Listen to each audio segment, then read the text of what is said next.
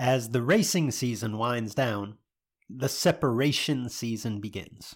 Now, when I say separation season, I don't mean the season to separate yourself from racing, although that's exactly what many of your competitors are doing. And that provides an opportunity for you to separate from the pack.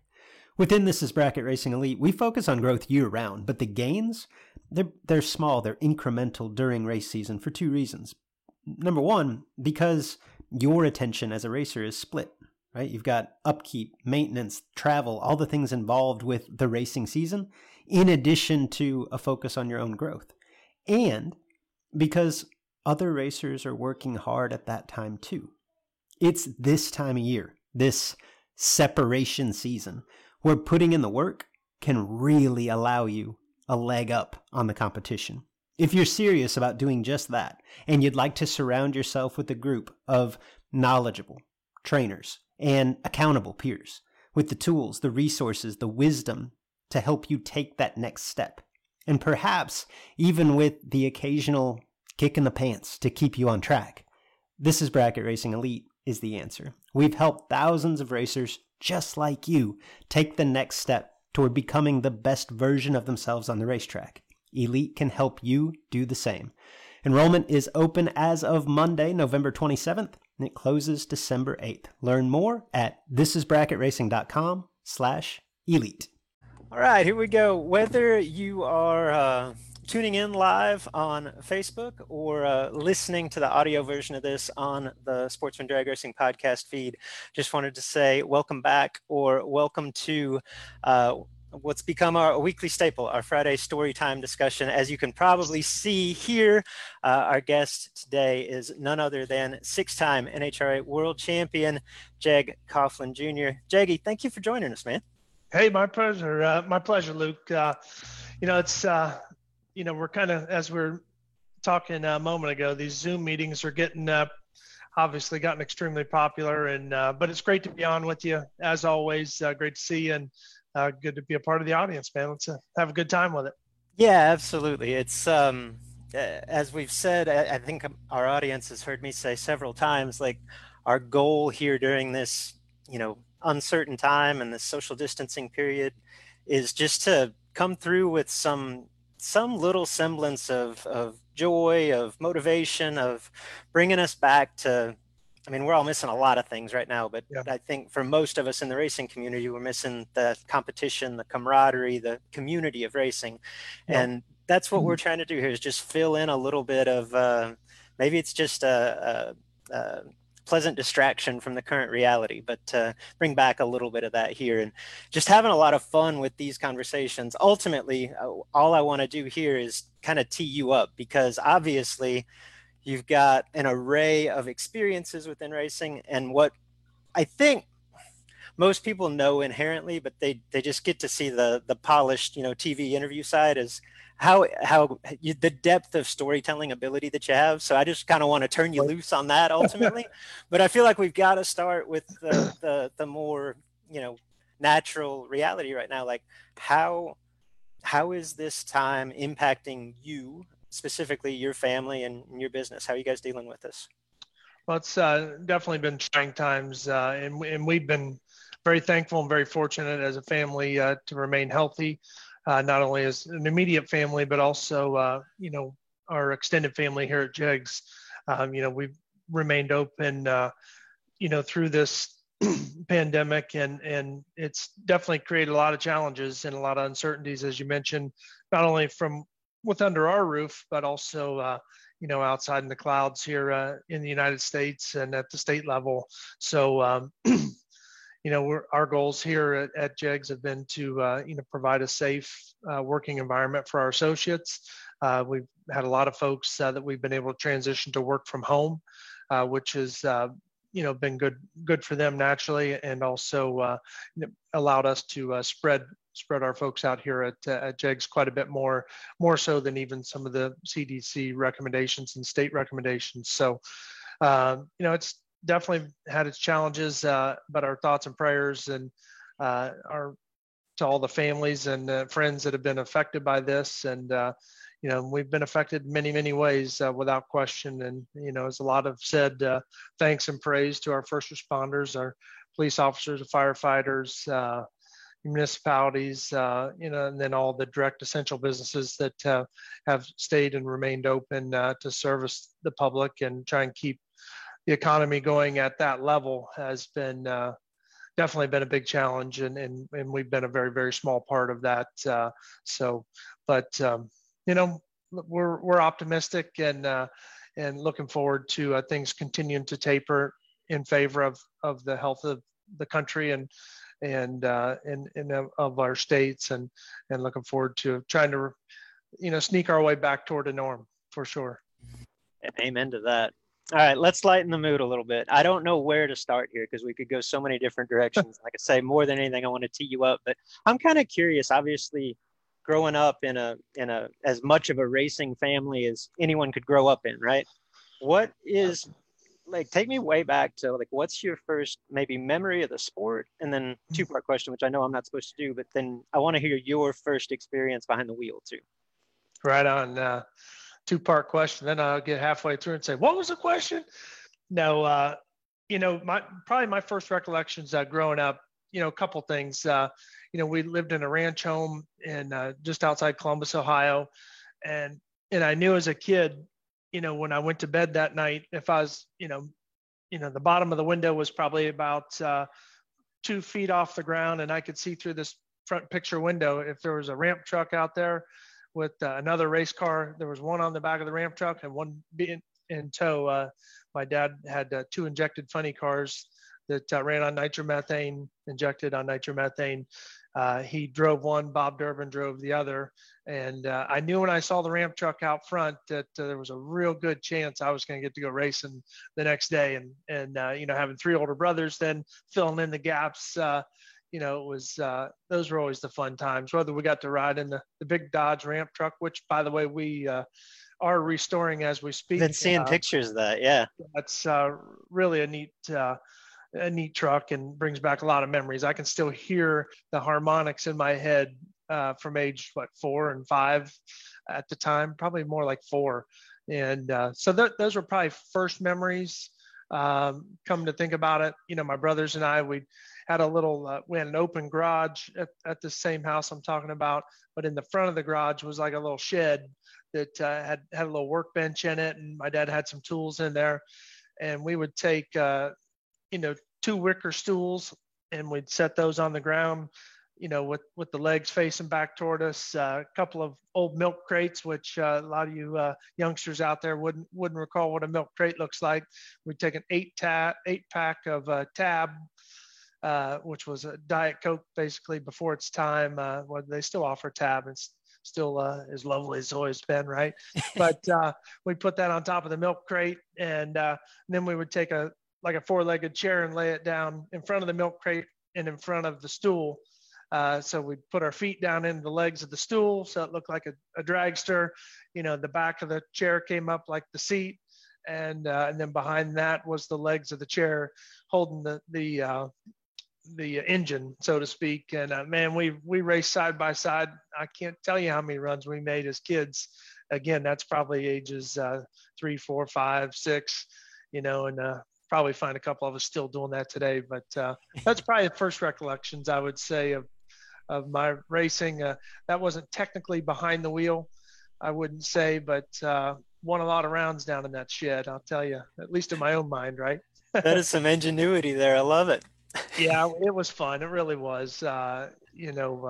Being the youngest of 4, I maybe wasn't the ones coming up with the ideas, but we had a great time. First time behind the wheel was actually on a moped, Marion County International Raceway. I think I was like 14.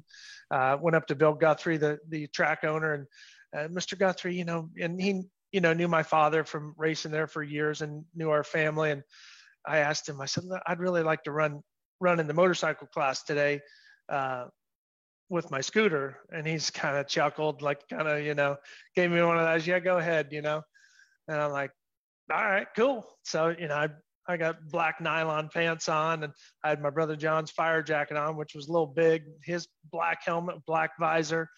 And I'm running 30 seconds in the quarter mile. There's quarter mile racing as well. Long story short, ended up going to the final round that day, running a 9-second bike in the final. And, it was getting dark, and here I am in that same get up, 6, 7, 8 hours later. And I was excited. I had a long spot. I left the line. I'm pedaling a little bit to get going. Then I'm tucked. And I think I just stayed tucked too long. Either that or I was too excited and trying to push off too fast. I broke out in the final against a 9-second bike. And man, I had from here to the city of Delaware of room, because had the tree by a couple of tenths. And, it was probably like 100-mile-an-hour difference. So no. Yeah, there was a big delta there in the closing rate on that bike closing on me fast. But, it was a lot of fun. And then I raced in the street eliminator class probably about a year later. I was 15. It was on a Wednesday night race at National Trail Raceway, and I borrowed my brother John's Z28. I think it ran like 16 seconds in the quarter mile. And about 1 a.m., I found myself with a $50 check and hold my first racing trophy. Remember it like yesterday, and was excited as could be. And I was hooked. If I wasn't hooked before then, I was definitely hooked at that point. So the success came immediately. I mean, you're in the final first time on the moped and win the first time in a big car, right? Yeah, I guess you could say that. We didn't have juniors at growing up at our age. They didn't come till years later, but I had success right off the bat. And but I got to say, I give a lot of credit to my brothers. I've watched them race so much, as I was like 12 and 13 and 14, 15, as I was going. And I didn't understand bracket racing. My father's last ride was a top fuel dragster, of which my brothers and I all got to work on personally, and, traveled all the events and be a part of the crew. We kind of looked like Brewster six-pack, I guess you'd say, although we were four plus pop, and then we had a couple adult helpers too. But it was a lot of fun. I loved nitro. It was definitely in my blood, but not from behind the wheel. But as my brothers got into bracket racing, it was very intriguing, and the challenges of the bracket racing were very confusing at first, and but really, as I learned about it, the challenges were there, and really enjoyed the math of it, and later figuring weather, and et cetera, as we do today. So that was been my first love ever since. Of all the success that you have had behind the wheel, which has obviously been well documented, from pro stock to the sportsman categories to big dollar bracket racing on down the line, I would imagine it's hard to pick out any one memory that stands out, but I would think that first national event win back in 1990's got to be close to the top. It was, it was definitely close to the top. It was rain delayed spring nationals right here in our hometown. Aren't they always rain delayed? Wasn't that an annual thing? Yeah. I think that was the year that they had. I could have taken my jet ski out to National Trail Raceway and ridden it around through some of the areas that were just dramatically flooded, and we've seen some of that here recently. But so we were rain delayed a week. It was over Father's Day weekend. Naturally, being home, my father was there, and back then we ran maybe 2 or 3 or 4 national events a year, unless I was just getting started, and second off, unless you were running for a championship, the points, then you could run up to 6 as you can today. And so that was very memorable. I remember the last couple of rounds, what was going through my mind, and trying to, stay calm, stay focused, to just do what I love to do. And that's drive a race car, and, stay confident, have a game plan, and get out and execute. So was fortunate that day to do just that and bring home our family's first national event win. That was the first of the family? Yeah. Wow. Yeah, surprisingly it was, yeah. And at the time, what were you, 20? Somewhere right in that range? I was, I just was soon to turn 20. Yeah. In 90. So I was still 19 and turned 20 a couple weeks later. And now, at that time, would that have been the Corvette? What were you driving there? Yes. Yeah, Corvette that was built for my brother Mike, and then later I hopped into it and did a lot of bracket racing with that car as well. back in the day, there were a lot of door slammers running in the brackets. As now that we've gone to kind of the segregation between door cars and dragsters, we've seen a big surge of door cars again, which is pretty cool. Yeah, Very it's cool. a lot of fun. So it's what, 2 years removed from that you find yourself in the heat of a points battle, end up winning the Supergas World Championship battle with one of your best friends, Kyle Seipel, Yep. right? You guys were 1-2, and that was in the Roadster, correct? Yeah, it was. Yeah, Take me through a little bit of that season and maybe the conclusion. I think you guys ended up finishing up at Pomona, right? We did, yes. Yeah, we had just finished building that car coming into the 92 season. We built it right at our shop at Jegs, in the shop called Jegster. Roger Burkett and his team, who I worked with every single day. But, it was really neat to see that car come together. And I was in college at the time, but was frequently back at Jegs working on the weekends or while I wasn't in school naturally. And so there was quite a bit of that time through the Christmas being off from school. And I remember the car coming together early in 92, probably about March or April. And I just looked at the guys. There was about 4 or 5 of them that had their hands in on the fabrication. The engine was built in the next room in the engine shop.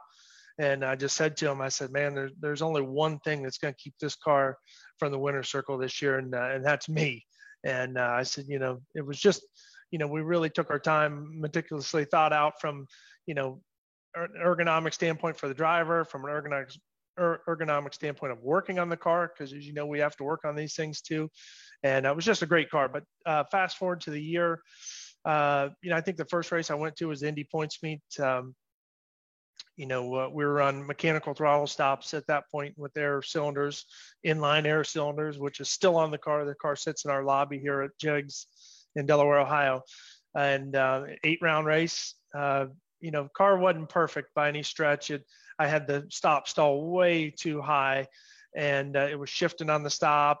This is when we stayed in low gear on the stop the whole time, and it was shifting on the stop, and I had like 3.5, 4 seconds in it. But once you get past a certain point, you're kind of committed. So I was probably on a 70 most runs, 70 or low 80 most runs, and was able to kind of walk my way through 8 rounds and pick up the first win of the year. Was 8-round race and a big 1,100 point win for us. And just the rest of the season went pretty well. You mentioned Kyle Seipel a minute ago.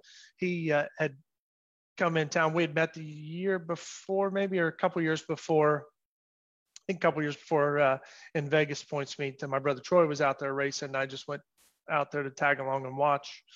And he ended up flying in for the then TRW All Stars and driving my brother John's Ford Probe and Super Gas.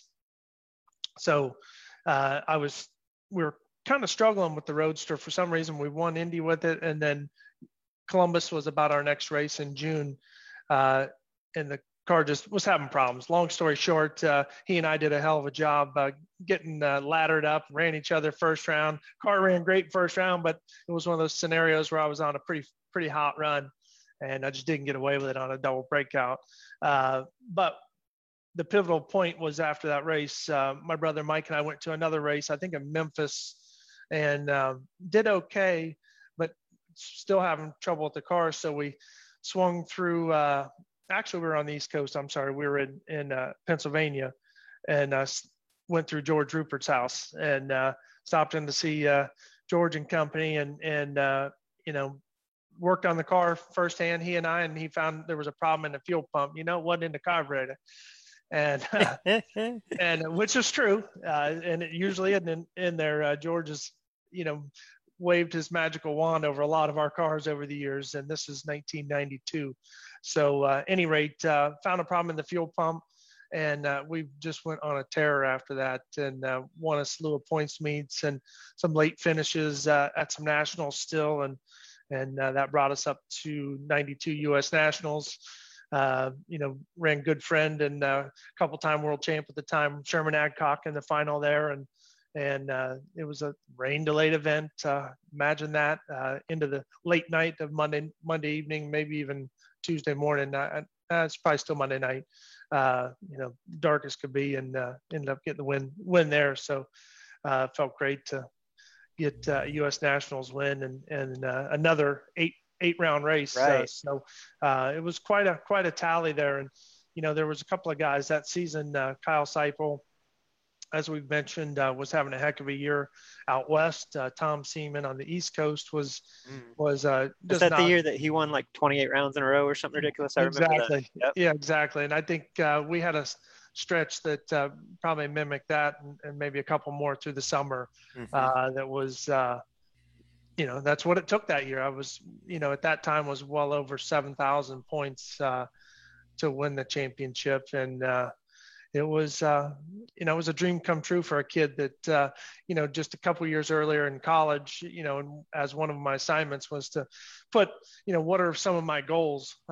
Hard to believe some of my goals were racing related, but I think most of them were, and probably still are today.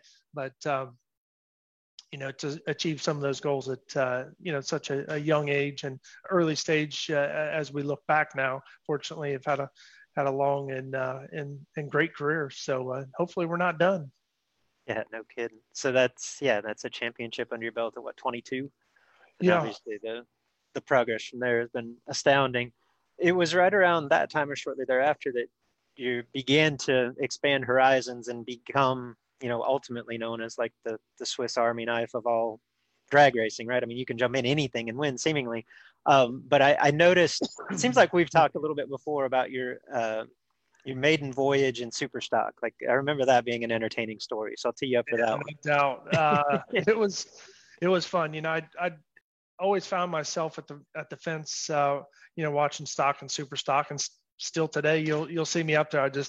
I enjoy the cars. I enjoy the variety of cars that stock and super stock. But in this point in case, was becoming good friends with Jeff Taylor, and ended up buying a car from Jeff, one of his blue and white Olds Achievas, and bought it at the end of the 1993 season. And I think he had raced maybe the Houston Points meet with it, or maybe the Houston Points meet at the end of the year, and then I took it to the Dallas National event the following week after purchasing it. And I'd never sat in a super stock car, never driven one, nothing, but I've driven a little bit off the bottom, that moped days, and a little bit of street eliminator. But I got to say, in street eliminator, shortly after I started racing street eliminator, which was I wasn't very consistent at it because I like to travel and go help my brothers. Peanut Dixon, South Florida hero, pretty much won everything under the sun in the 80s and 90s, and still tiptoes around from what I understand every now and then. But he put a delay box on my street car, and so even at a young age, I was leaving on the top, and there was nothing at that point in time that prevented you from doing so. There was shortly thereafter, but I remember the street class in Canada where I grew up. Like 80% of the field had 9-second 8th mile cars with delay boxes. So that was a thing for sure. Yeah, I mean, there was no reason not to. The technology was certainly in your favor if you know how to use it, and obviously a lot of people learn how to use it pretty quick. Back to the subject at hand, though, super stock. I remember the first burnout. Now the converter stalls in this thing like 8,000 RPMs. I've never driven anything past maybe 6,800, maybe 7,000, and completely different sound. But I remember doing the burnout, high winding, but I've listened to hundreds of runs from the sidelines.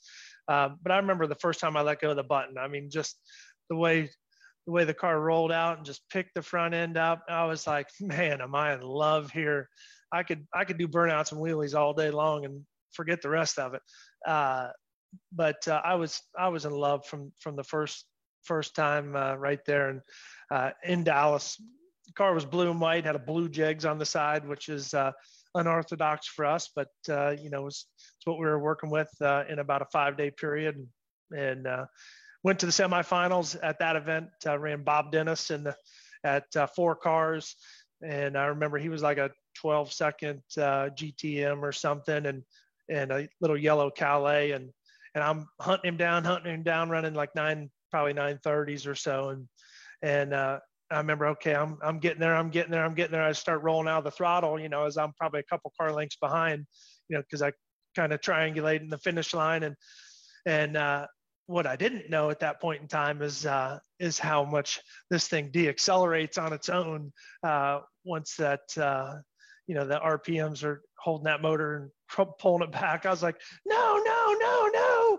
And so needless to say, old Bob made it to the finish line first and ended up winning the race that day. But had a ball and came out the next year, ran Stanfield in the first race I went to in the final, points meet at Dallas, and got beat in that final and won my first national the next week in Houston. So hell of a good time. And like I said, I could do burnouts and wheelies all day. That was probably during the time period of Stanfield's reign in that category, right? Yeah. Oh yeah, no doubt. Between with his success behind the wheel and his dad's heritage and right there with them, it was a cool team to see, and then later see Aaron come on hand and be quite the athlete he is, and transition that into stock, super stock, top dragster, just about whatever he hops in. He's pretty proficient at as well. So, and he's a teammate of mine now, which is pretty cool. Yeah, no doubt. It all comes full circle. No, your super stock story rings true. I remember it's probably been 10 years ago. Scotty Stillings let me drive his modified car. And the only we were in South Georgia, and I don't think he came. Like, his dad brought the car, so Scotty's trying to coach me through it over the phone. And he says to me, if you can in the water, try to keep it under like 9,000. And I'm like, yeah, no problem, right? And then to your point, like, you don't realize the tires don't start spinning until 7,800. Right.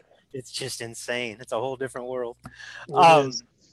When I think of your bracket racing acumen specifically, obviously there's a ton of different things that could come to mind, but I always revert back to, I think it was maybe 03, 04 at Moroso, the year that they had the 25th anniversary, and you not only won that race, but it seemed like just dominated the entire weekend. Like, that was kind of my indoctrination, because that was maybe one of the first times I was there to see you just dominate a field like that.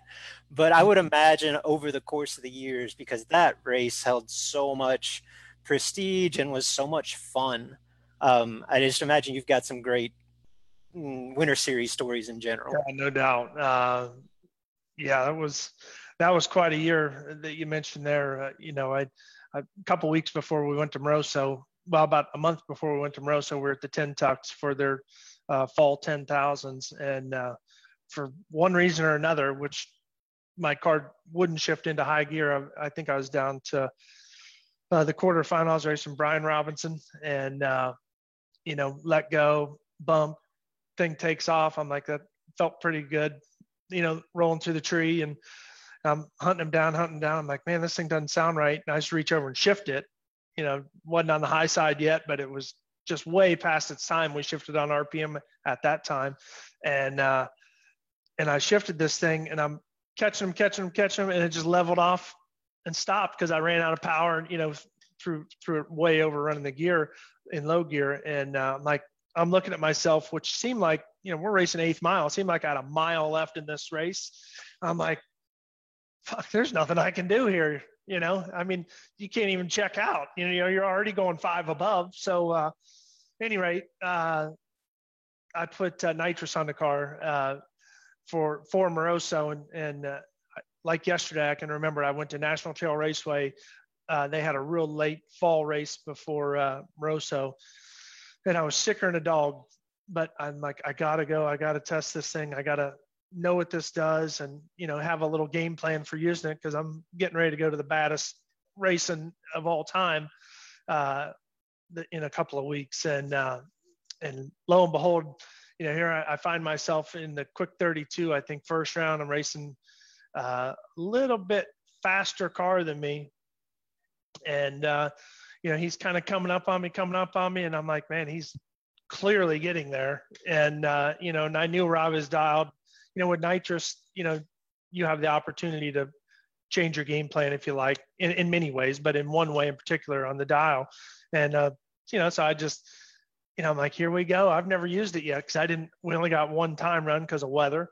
And so I wanted to get a clean time run. And so I hit this nitrous, and I'm picturing this like 1970s Winston dragster logo where you push the button, the dragster just arcs up and just shoots you straight up over the scoreboards or something.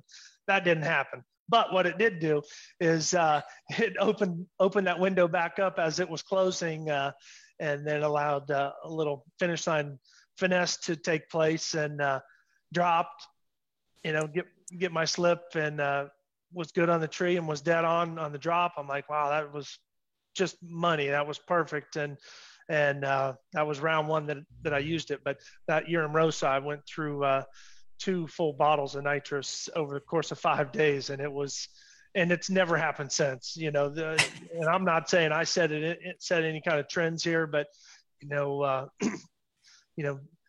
bracket racers are very sharp, and they catch on very quickly to trends or patterns or different pictures, and so I guess everyone was a pretty quick study. Yeah, no question. Because to your point, that was not a popular add-on at that point, right? No, when I picked it up, honestly, the year before we were at Moroso, the Fame Tower in the middle, and about 2 pair back, old Iron Mike Fuquay sitting in his dragster, and he'd hit that purge button, psh, psh, and I looked down at him just standing there because I obviously wasn't in, or I was further back in the line, and he looked at me and he goes, he's getting ready to just decapitate somebody. And I'm like, man, that's badass. And that must have gone through my mind at some point in time between then and my Brian Robinson situation, and added to it. And I still use it today. I mean, it's on probably 40-50% of the bracket cars out there, and a lot of people use it, and it's can be very effective at the right time, used properly. It's just a couple of weeks ago, Jared and I had Kevin McKenna on the podcast, and our topic was kind of debating and attempting to draft the best individual sportsman drag racing seasons of all time. And obviously we had a list of 30, and I think you could make an argument for any of the 30, but one of the ones on the list, I think you had 2 seasons on the list, both your championship campaigns in 92, and then also the Fame 97 season where you ultimately got your first win in Pro Stock, but prior to that had won in 3 other NHRA categories, right? Yeah. Pro Stock being the 4th. Yep. What was, like, I had a similar, I guess, question for Sean Langdon a couple of weeks ago, but everybody's situation is different. Like, what was that transition like? I think most of us look at it as like the call up, so to speak, like the call up from the minor leagues to the major leagues or whatever, that transition into Pro Stock and then having success that early on. It felt great. I mean, the 97 season was pretty wild for a couple of reasons. One, I was primarily racing comp and super stock, and running for, my goal was to run for, dual world championships that year. We were having an issue with the super stock car. So I pulled the trusty old Roadster that happened to be sitting there that I won the 92 championship with, and took it to Englishtown. Ran it once that year, won Englishtown in it. I think that might have been an 8-round race as well. But fast forwarding through that year, I've always enjoyed the disciplines between the different classes that we race in, but not only that, but on the same day or same event. And it's always just made it, that much more challenging, or that much more discipline that it takes to be able to pull it off. So, and that's always, I think, made me sharper. Now, to your point on the call up, maybe comment, I've never seen it that way, and I've argued for years and years and years with the media as I've come into the professional ranks, because they've asked me the question, maybe I won the week before in a sportsman class. So like, is that fair for you to go race in a sportsman class? I said, let me tell you something here. There's, I'd take 8 of the best pro drivers and 8 of the best, almost like we just did the other night in the pros versus Joes, which was a lot of fun. Crazy evening for some reason, the way it all panned out, but a whole nother story. But, and I would put the 8 best drivers out of both series, and I almost underwrite who's going to pull it off at the end of the day. And, they never quite really understood that. Some of them bit onto it. But there's no question the experience that I've had in bracket racing and sportsman racing, that it contributed to me being able to hop in and be mentally competitive in pro stock. There's so many other factors that go into it with crew chiefs and cars and horsepower and all that coming together as one. But to win pro stock as early as we did was pretty damn cool, and it wasn't like I was driving my tail off or was, doing a great job. It just kind of fell together and I'm not trying to downplay it or anything like that, but it was, I'm just thinking back here over that Houston week. It was the second time we raced in pro stock. I got my license at National Trail Raceway with a 522-inch Steve Schmidt motor and my brother Troy's old Cutlass. Things went pretty well. My dad's like, maybe we could make a race or two here at the end of the year. And we went to Norwalk and met Dick Baskin there, and he was putting a 500 cubic inch motor in my car as he was already running with my brother Troy.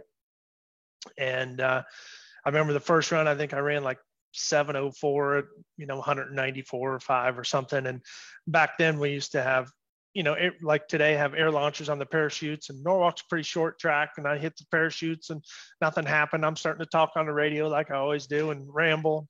I'm like, man, I better get this thing stopped. It's not slowing down. So somehow, I got it stopping, no problem. But the air bottle was left off, so the shocks didn't work, and the air parachute launchers didn't work. So my father came up with the micro switch on the air bottle, so that that would prevent at least the starter up above my head from working. The one under the dash or on the firewall would still work if the switch went bad. But yeah, it was a fun event. Houston ran Mark Osborne in the final. I think I won maybe one or two rounds on hole shots getting to that point. And, it was just kind of a fairy tale start to, another chapter in my career that's been awesome. And probably the best part of it, though, in all honesty, is the teamwork that's that you see take place. The first several years was headed up by my father, Jeg.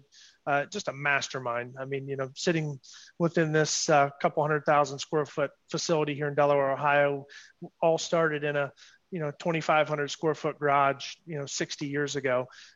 His love for automotive, for cars and going fast has just grown and grown and grown into this. But firsthand, having him as my crew chief, he was the guy on my radio, helping line me up and asking me the questions before and after the runs was just amazing. And I treasure that.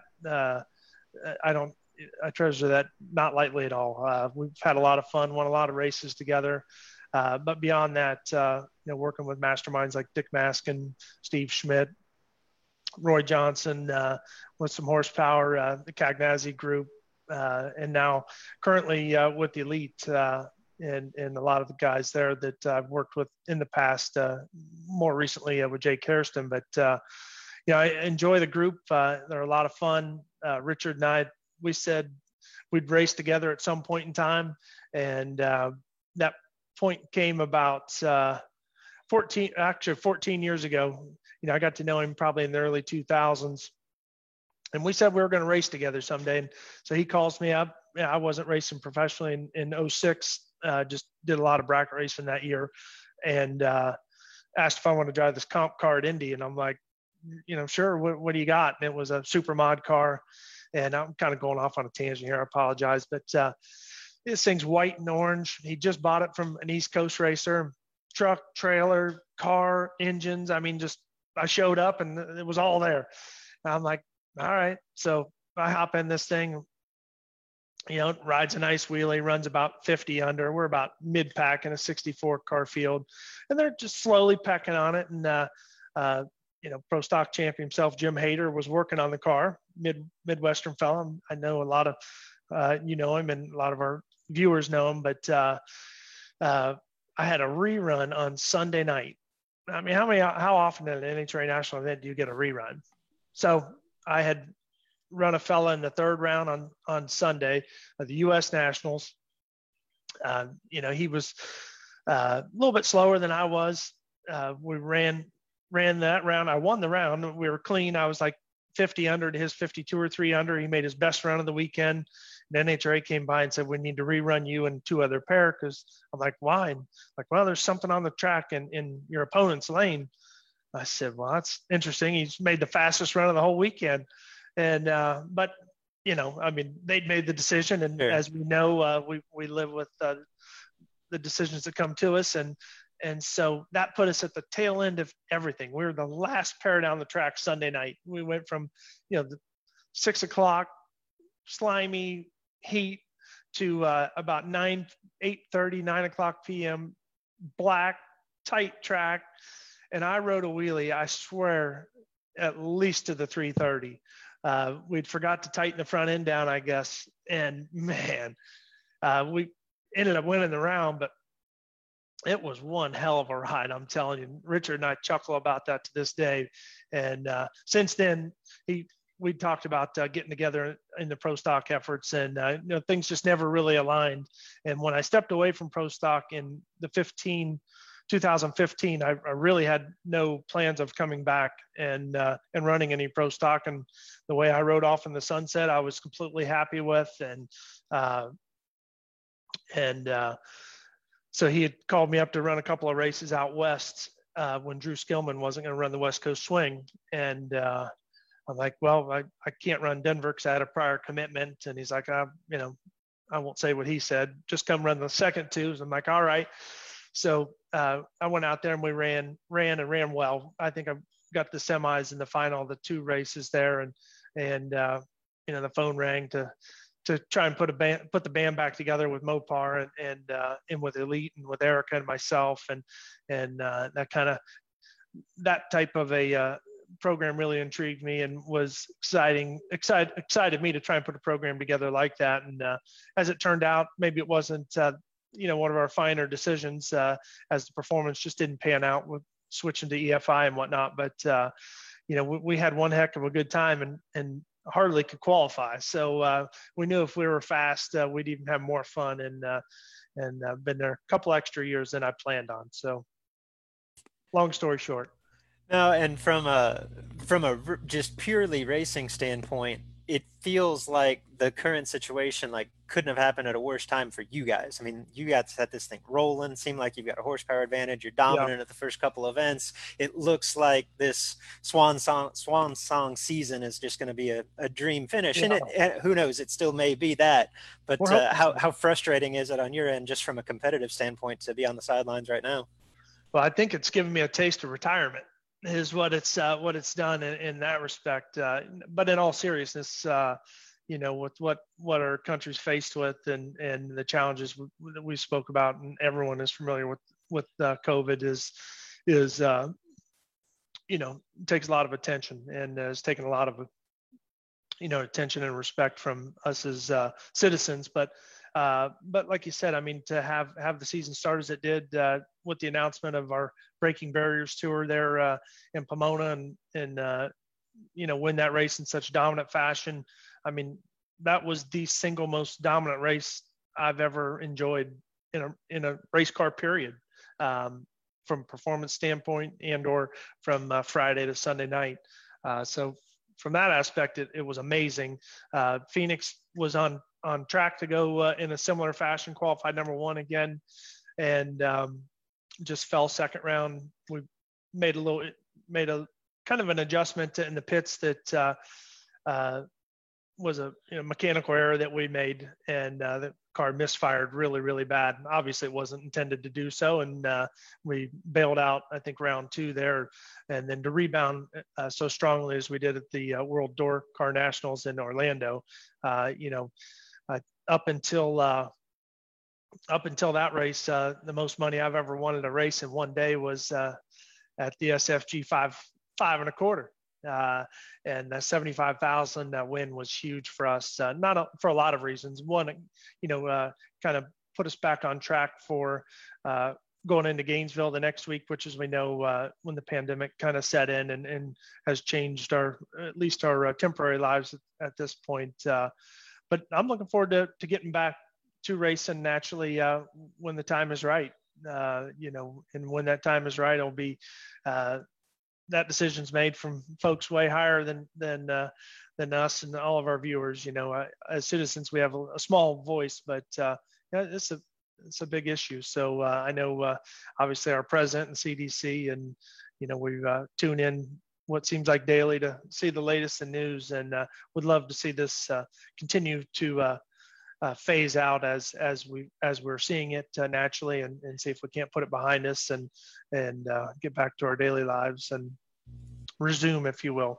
Racing is certainly at the top of our list. Would love to get back to racing, and heard a lot of tracks are starting to maybe get some exhaust fumes starting to maybe flow even this weekend. So hopefully all that stays well and safe, and get the racing season going again. Yeah, absolutely. What curious?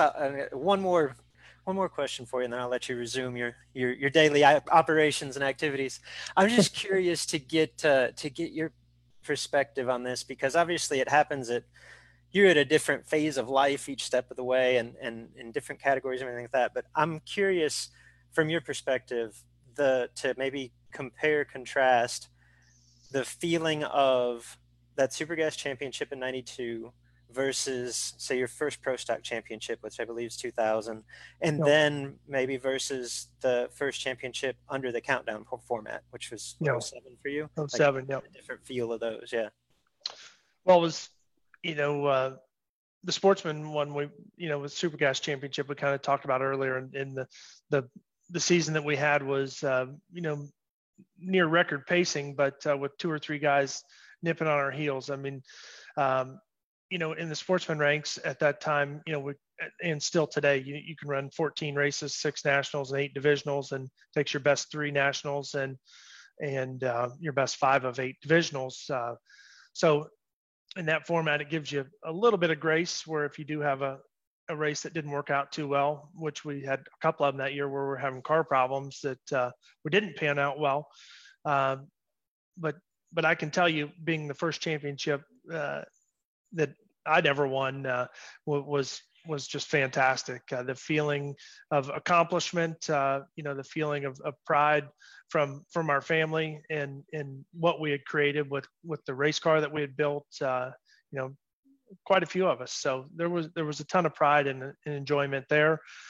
Pro Stock, moving into the professional ranks, the televised racing, if you will, was a whole new element for us. For Jegs, it was just continuing to try and do what we love to do, and that's drag race and race cars, but to also build the Jegs brand, and we were able to accomplish that very quickly and early on in our professional racing, with Troy starting in the mid '90s and me following shortly thereafter.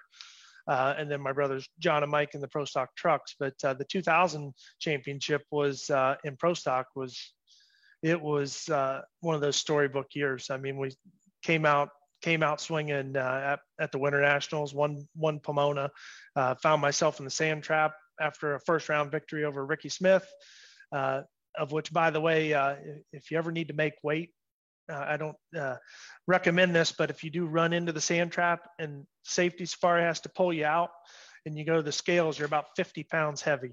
So we weighed 2405, and I'm like, wow, what in the hell's all that?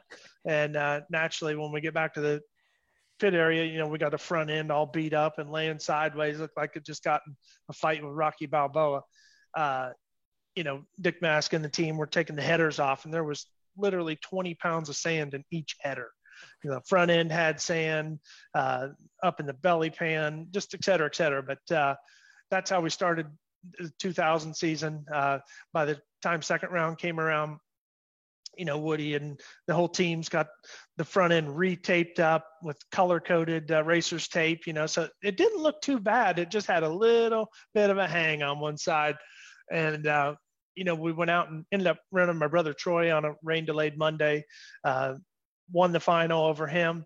And my dad, I remember like yesterday, we're sitting in the pits, and my dad's like, to fix this thing right, we really need to go back through Minnesota and go to Don Ness's shop and have him rehang it and rehang the front end. And check everything over. He says, would you be comfortable if we ran Phoenix in the meantime? And I said, listen, Pop, I said, I put my hands in, or my life in his hands anytime, trust me. And he had no worries. And we went and won Phoenix the next weekend with it. And I think Gainesville, we went out early, but won like 6 or 7 or 8 of the first races of the year that year.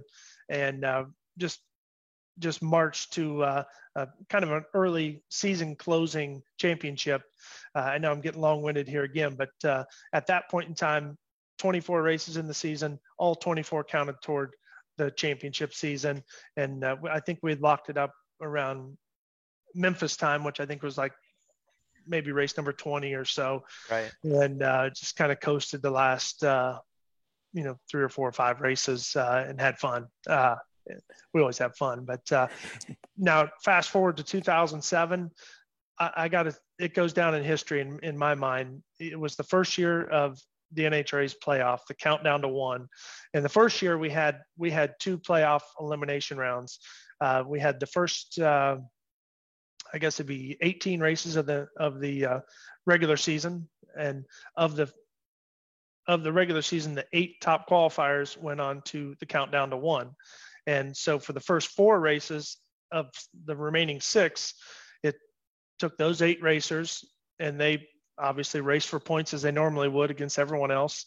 And then after, I guess it'd be Dallas, for the last 2 races of the season, that 8 went down to 4. So there was 2 elimination rounds in the countdown, and we were, I think, in the top 2 or 3 in the first elimination cut.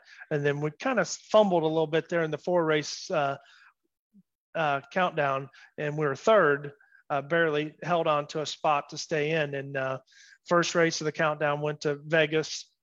First race of the last 2 races in Vegas, car wasn't performing very well, and through Friday and through Saturday. So my father, Jeg, and Roy Simmons, spent literally about 7 or 8 hours straight from about 7 p.m. Saturday night to the wee hours of the morning on Sunday.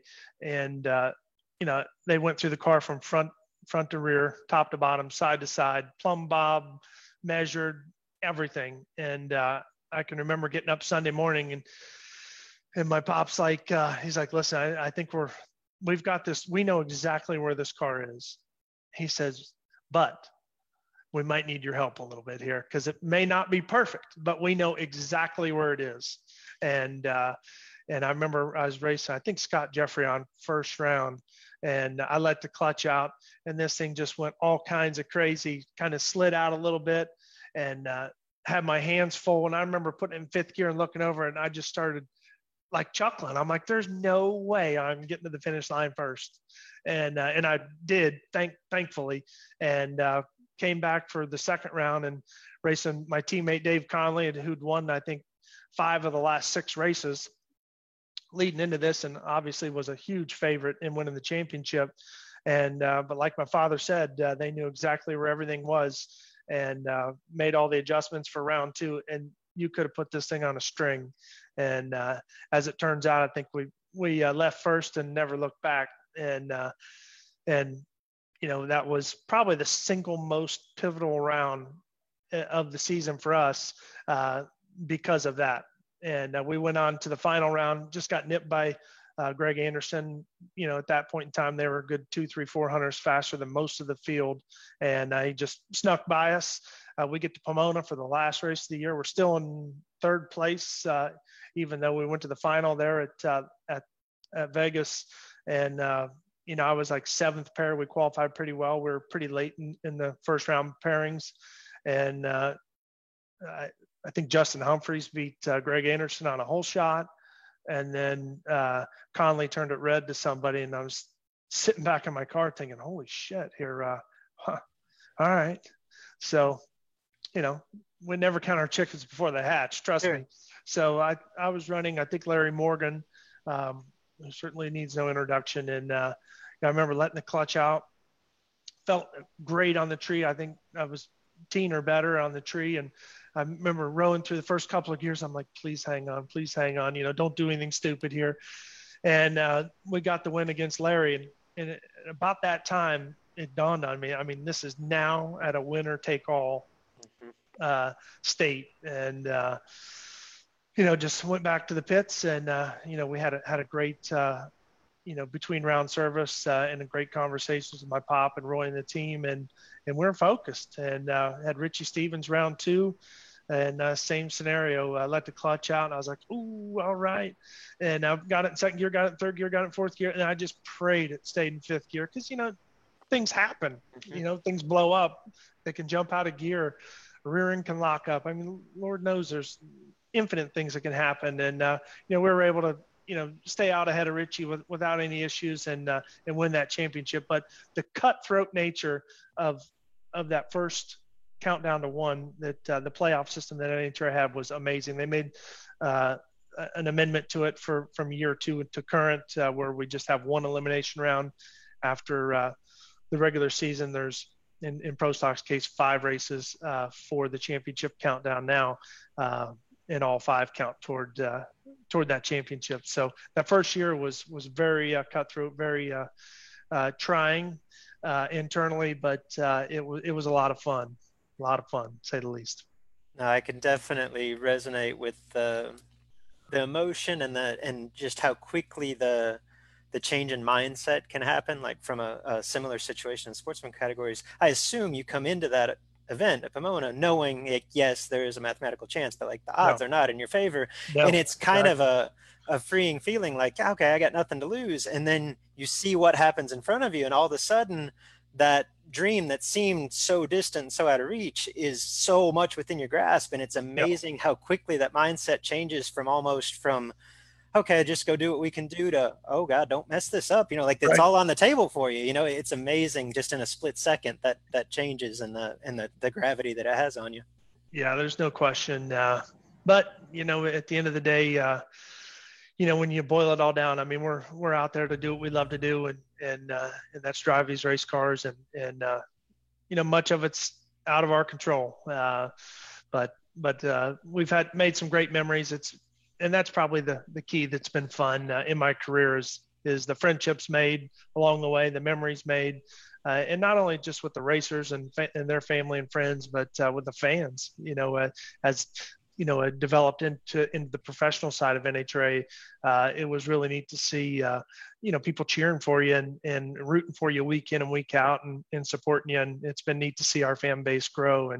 And that was mainly the reason we made an announcement prior to this season that I was going to step away at the end of this year was really an honor of the fans, give them an opportunity whether they want to or not.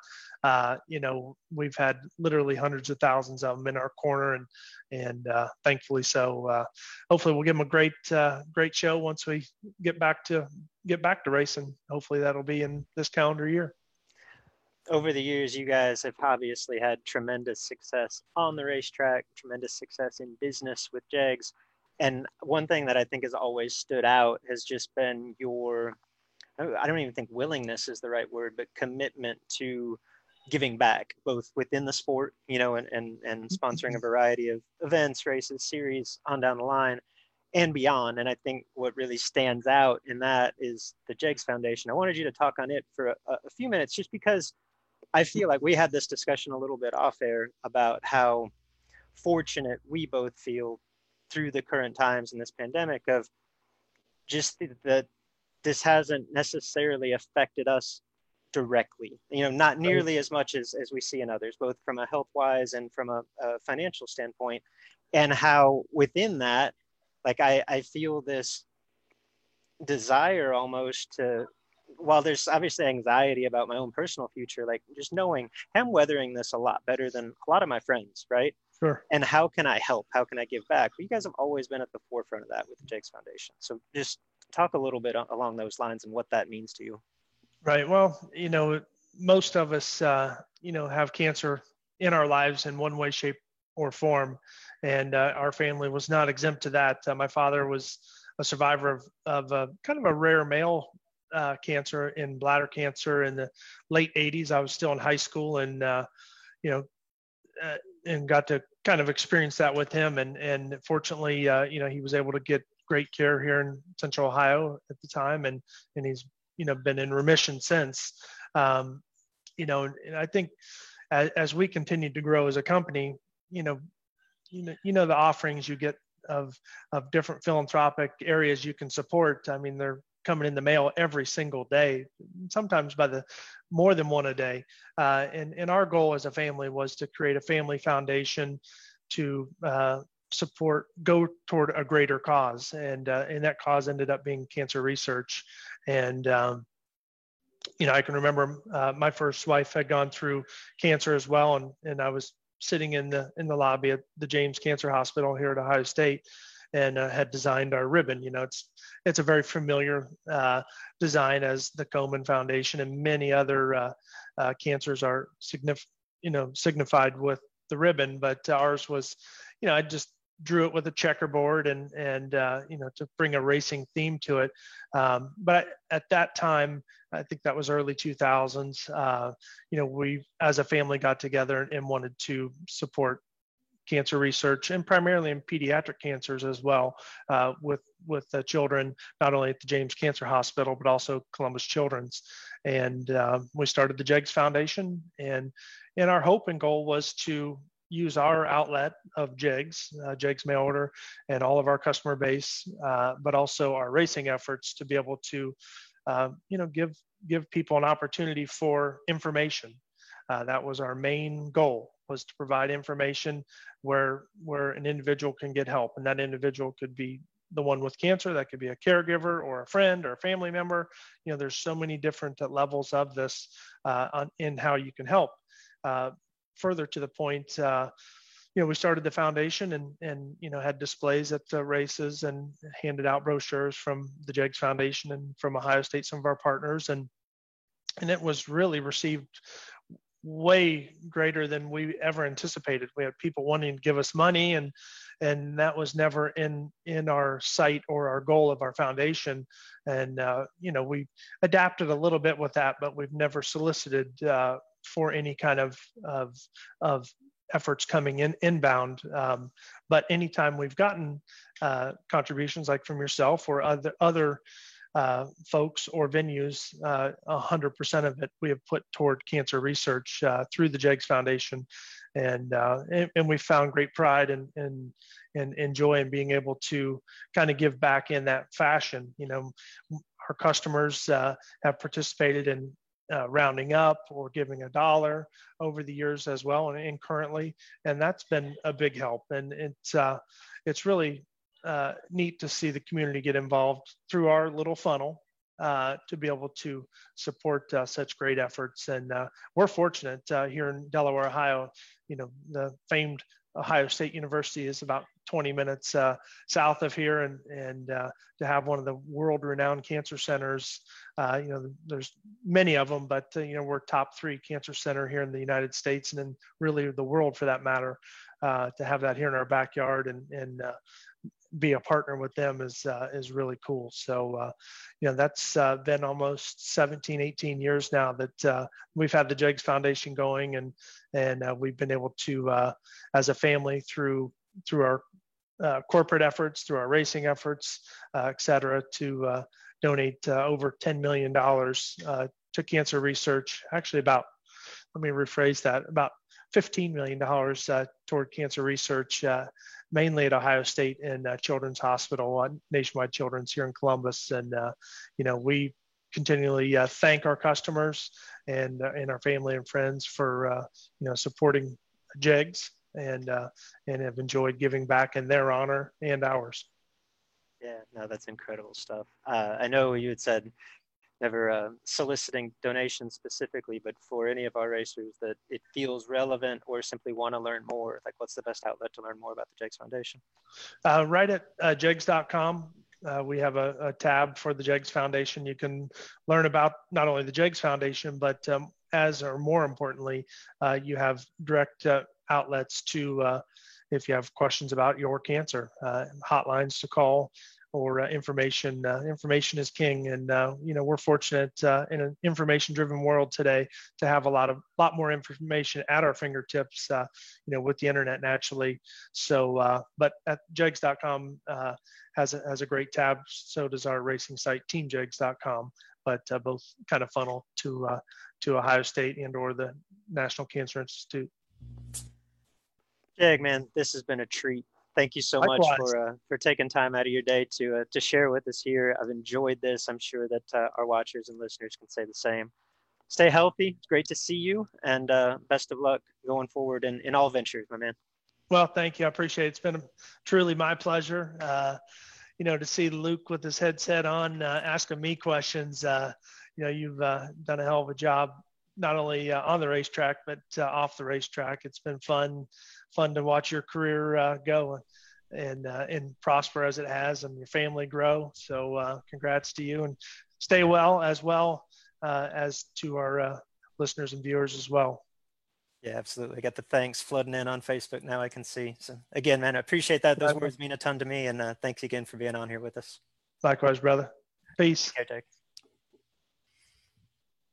Enrollment in This Is Bracket Racing Elite is now open. You've heard me discuss, or at least reference, This Is Bracket Racing Elite. It is the premier offering of our website, thisisbracketracing.com. Elite is a membership community designed specifically to help you get from where you are today as a racer to who you want to be as a racer. Led by knowledgeable professionals. Justin Lamb and myself are longtime instructors, and we bring in a host of guests, racers that you know, racers that you respect. Led by knowledgeable instructors and surrounded by supportive peers that are ultimately striving for the same goal in their own unique way. The truth is, at each event, there are 100+ entries. There's one winner. At the end of each season, there's one champion.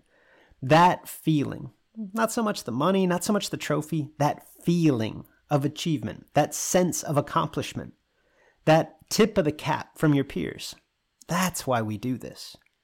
You can dream of that feeling all you want, or you can take action. Take steps toward becoming that racer. If you're ready to take the first step, This Is Bracket Racing Elite is for you. Enrollment is open now for a limited time. Learn more at thisisbracketracing.com/elite before we close the doors again on December the 8th.